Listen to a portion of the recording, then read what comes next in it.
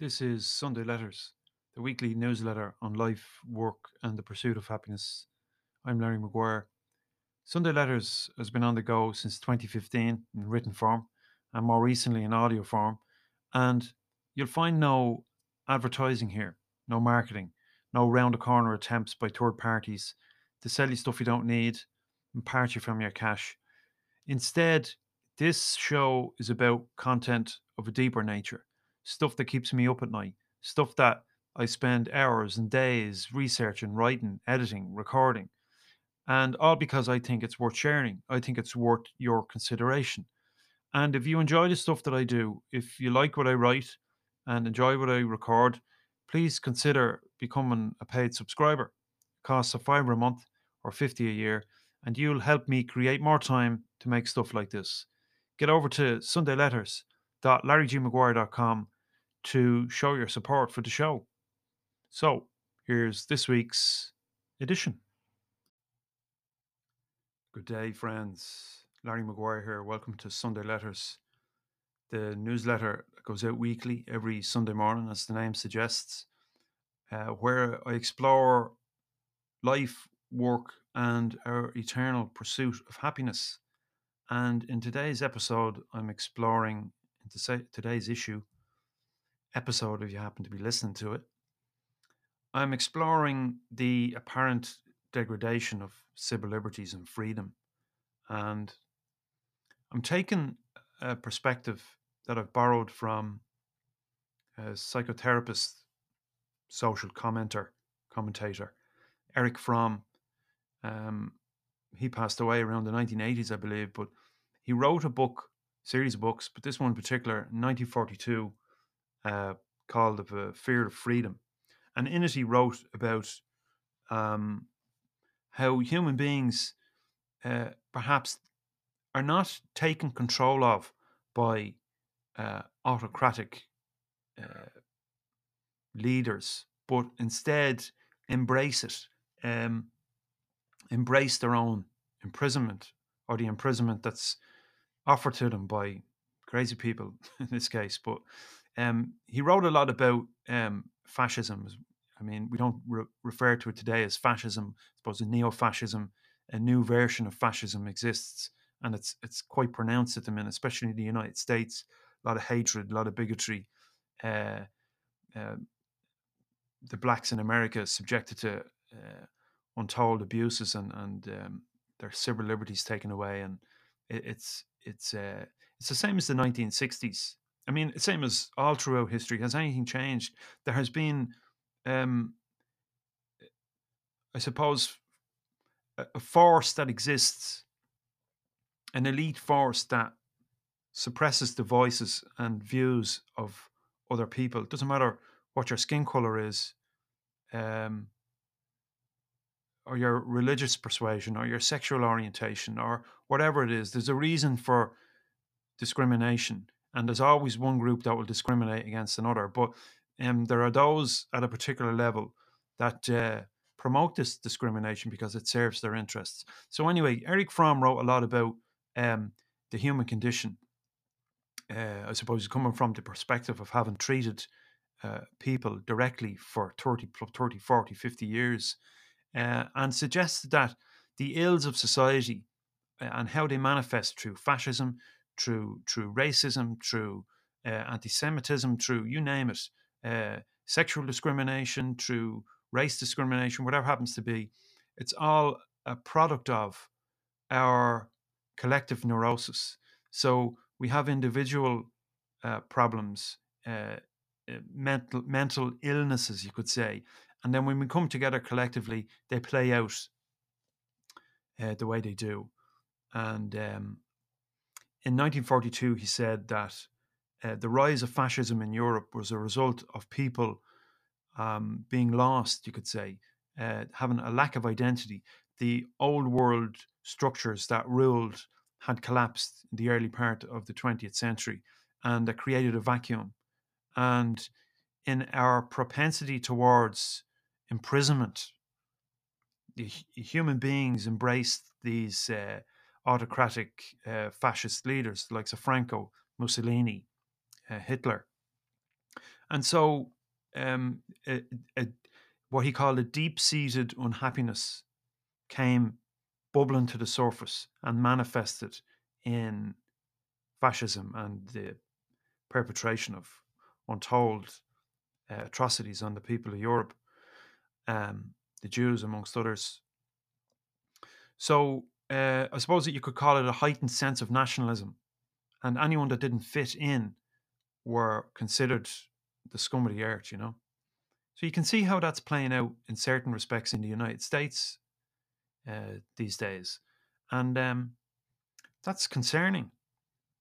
I mean, it's concerning to me that so many people could support the likes of Donald Trump, um, and so the problem hasn't gone away.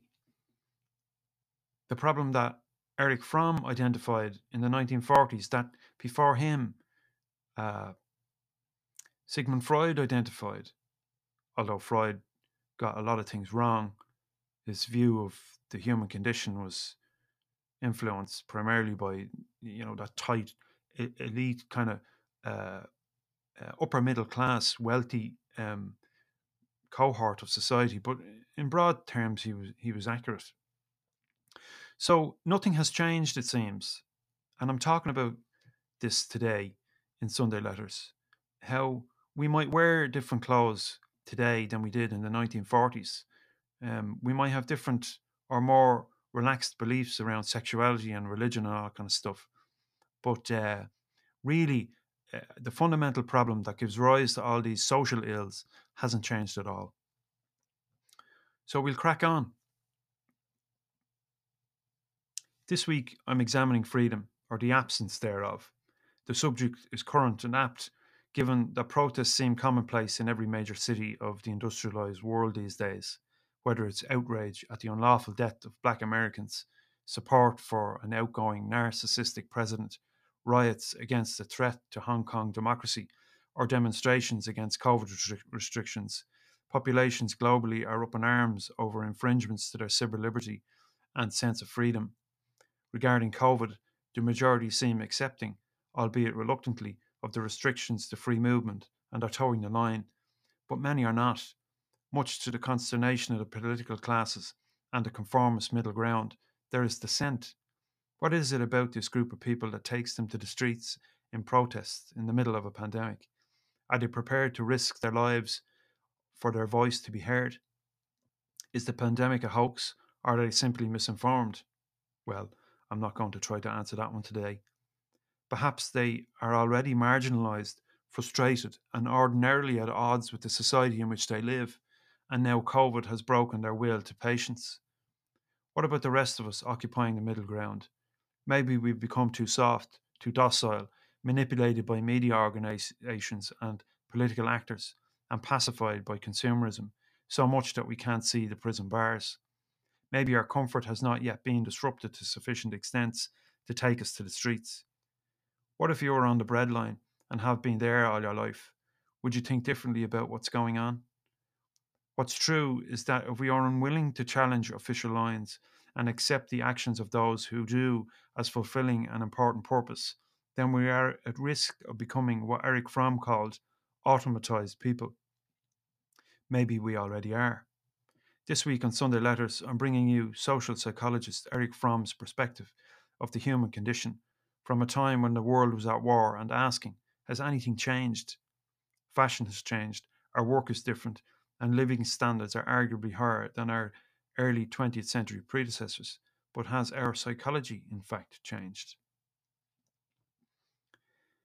In 1942, at the peak of European conflict, from his US vantage point, Eric Fromm wrote that on the surface, the majority of people seem to operate successfully under all economic and social measures. However, scratch the surface, he said, and there's a deep seated psychological unhappiness, unconscious suffering on the part of automatized people. In Europe, this unhappiness surfaced, was amplified by propaganda, and overtook the ordinary minds of people to devastating effects. We want to assume that today we have learned from our mistakes, that we are more aware of our psychological state and the external forces that would seek to command it. But when I examine popular culture and observe how things are on the ground where I live, I see that's not true. Fascism and its violent intolerance for anything outside its dogmatic ideals was an overwhelming threat to social stability in France's time, or indeed we could say that it was society's response to it. Regardless, its rise was experienced in Europe as a pronounced sense of nationalism and prejudice towards minorities, with main protagonists Germany, Spain, and Italy sharing political ideologies. Fromm says that at the heart of the fascist movement was society's unwillingness to adopt it, was feelings of powerlessness, isolation, and lack of identity on the part of individuals. At a collective level, these needs gravitated towards an extreme ideal to which people could belong. With the collapse of the old world powers of Europe, Fromm argued, people were finally free of an oppressive order and could embrace democratic systems. They had the opportunity to construct a new representative social system, but they didn't. Instead, they ran straight into the arms of autocratic rulers. In today's society, we believe ourselves to be more advanced and mature than our contemporaries of that time. We consider our democratically free society as prosperous, that it supports everyone relatively equally, allows us to pursue our sense of individuality, and upholds our right to demonstrate and bring authorities to account for inhuman and often illegal decisions. But I wonder if that's true. No, not really. I know it's not. Eric Fromm suggested that feelings of insignificance and powerlessness of the individual are the greatest threat to freedom. To me, that's no less apparent today than it was 100 years ago. Not since Fromm's time have generations of people on a global scale been under the weight of multiple threats at once, and the pressure is intense. As I read Fromm's The Fear of Freedom, it appears it was written yesterday, and it is clear to me that humanity has not progressed at all. Progressed perhaps scientifically, economically, and technologically, but not emotionally or psychologically. There are so many examples of this, it doesn't bear making account here. Western industrialized culture has, it seems, regressed, or at best, stagnated from the perspective of individual freedom. We broke free from monarchies and into the arms of the church. We broke free from the church and into the arms of totalitarianism. We find freedom from that, and then we enslave ourselves to capitalism. We seem not to want freedom at all. And now we have added the complication of a global pandemic, and that has taken us further away from our ideals of a free society. The cracks in our social structures are very much on show. In many ways, we are formed by the culture of our birth, and in that we have no choice. We rarely question it. Attend school, get a job, learn the ropes, find a partner, get married, and perhaps raise a family. That's the script. Although the details change through the generations, it pretty much remains the same from culture to culture. I'm born into a family, and that family represents what Fromm called the psychic agency of society. I learn from my family what is expected of me in the big bad world, and I take the neurosis of that experience with me. All the while, the world extends its tentacles into my developing self, telling me how to live and work, what ideals to strive for, who to be, and so on, always constructing in me the social typical character. The social character on which Fromm wrote throughout his career seems not to have become healthier but sicker as the decades passed. I look around at the world in which I live and I see no real change for the better. In fact, our reliance on material gain, status, and social reinforcement of self have arguably become more profound and damaging.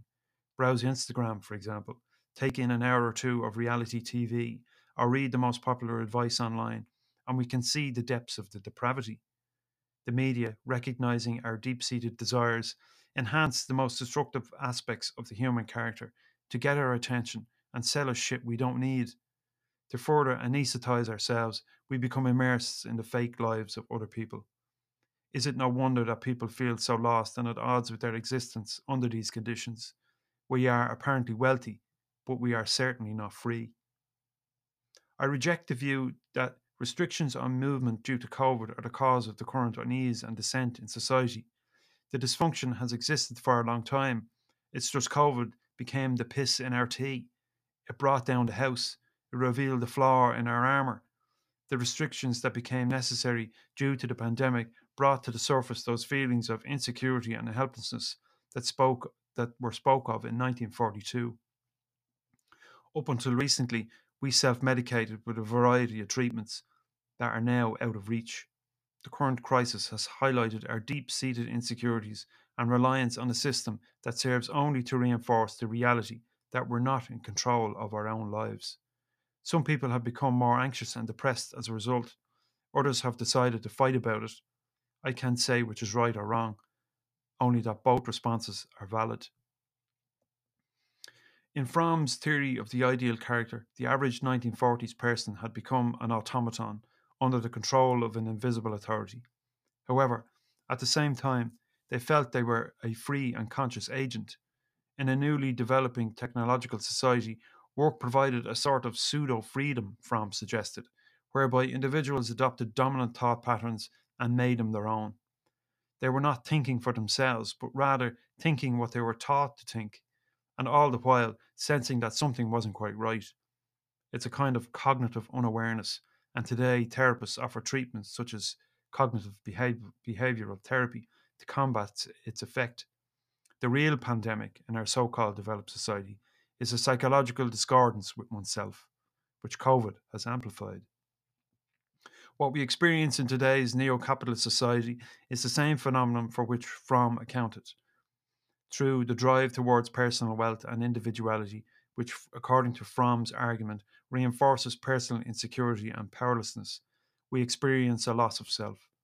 Work has become a means by which we express our false freedom, and our sense of self has become entirely wrapped up in it. How does that fit now for those who have lost their job, not to mention incurring the restrictions imposed on their movement? I can only imagine the turmoil so many people are feeling at the moment. For the rest of us who can still work, our employers have invaded our private space like never before, and there is no longer separation. We used to compartmentalize our working lives, which helped us cope with the challenges it presented. But in the current pandemic, it occupies the same physical and psychological space. Add to this the vast swathes of people who already feel lost and at odds with their work, and we have a real problem. I know this because they've told me. 32% of people responding to an ad hoc survey I've been running for about 6 months now rate themselves between 1 and 6 on a 10-point scale of happiness with their daily work, 1 being low happiness, 10 being high happiness. In my somewhat unscientific analysis, I set 7 as the benchmark mark for what I term entry level happiness, sufficient to sustain our interest in any work for long periods. In other words, if respondents were hitting 6 or lower, they should strongly consider what constitutes their working life. My own personal experience backs up my contention that work, for many people, has become a soul destroying, unsatisfactory means to an end existence. The way of life into which we have been born, the one that promised so much, insisted success and happiness are the other side of material gain, has failed. But this is old news. Generations have been enslaved by an aging ideology that says we must go to college, get a job, work hard, and everything will work out just fine. We are in financial debt to corporations to crippling extents. We work meaningless jobs and labour more hours today than our parents and grandparents did in the 1960s. And this comes despite optimistic predictions from influential economist John Maynard Keynes in 1930, where he said that by 2000 we'd be working less than 20 hours per week and filling our days with leisure activities. So, what happened there? It's all a bit depressing, and I realise I'm presenting a dark picture here, but in fairness, it can't get much darker for a lot of people. The bottom line is that how we live really doesn't serve us very well, nor does it serve the planet. We walk our world pretending to be someone, but never our authentic selves. To be authentic, to speak our minds, is an impossible feat. We might do a good job at maintaining the facade, even convincing ourselves in the process that we are free, but as Fromm said, it's a kind of pseudo freedom. Writer Sean St. Jean writes that, similar to Fromm, Sigmund Freud believes we veil ourselves beneath elaborate illusions to mask or dilute what he called the misery of life. However, Fromm believed that if we can bring into awareness the fictitious character with which we have assigned this misery, we could transform our lives. The truth is that every one of us is hurting, and none of us is free. We carry with us, perhaps, an unresolvable pain that we hide deep inside us, and we often don't even know it's there. We just see the effect of it. in difficult times, it becomes increasingly difficult to keep it hidden. Now, you might criticize me for weighing in on the negative side of things a little bit too much here, but the fact is, there's no benefit in denying when we are bleeding from the neck. We have been for some time, and it's only so long before we bleed out. We carry with us the psychic blueprint of a disorder handed down from generation to generation. Unless we find out how to resolve our inner conflict, society's conflict will continue unabated, and we will never truly be free. We might wear our hair differently, drive nicer cars, and have faster internet, but the same fundamental problems remain. Thanks for listening to this week's Sunday Letters. I've been Larry Maguire. If you want to read the article and get the links and references to some of the material that I mentioned, get over to sundayletters.substack.com, and that's where you'll find it. Every issue goes out Sunday mornings, Sunday around lunchtime, Irish Standard Time, which is New York is about 5 hours ahead. Anyway, you can do the maths yourself, but it'll be there for you to read. It's free for everybody every week. I do have a bonus episode going out on Wednesdays, starting this Wednesday. It's called The Gnomic, and there's some bits and pieces in there you might like. I talk about an album that I enjoy listening to. I talk about a book that has influenced my thinking.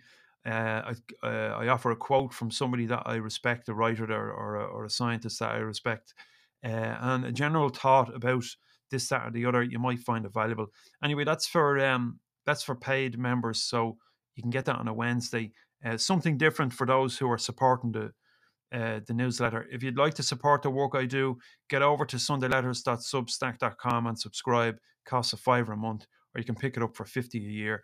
And your contribution helps me create time to make this newsletter possible. I appreciate your time and your energy coming here to read or listen to what I have to say. You're under no obligation at all. I just have ideas and observations that I'd like to share, and this is where I do it. So thanks once again for coming along, and I'll see you next week on Sunday Letters or on Wednesday if you happen to be a paid supporter. So that's all I've got for now. Thanks for tuning in. Take care and all the best.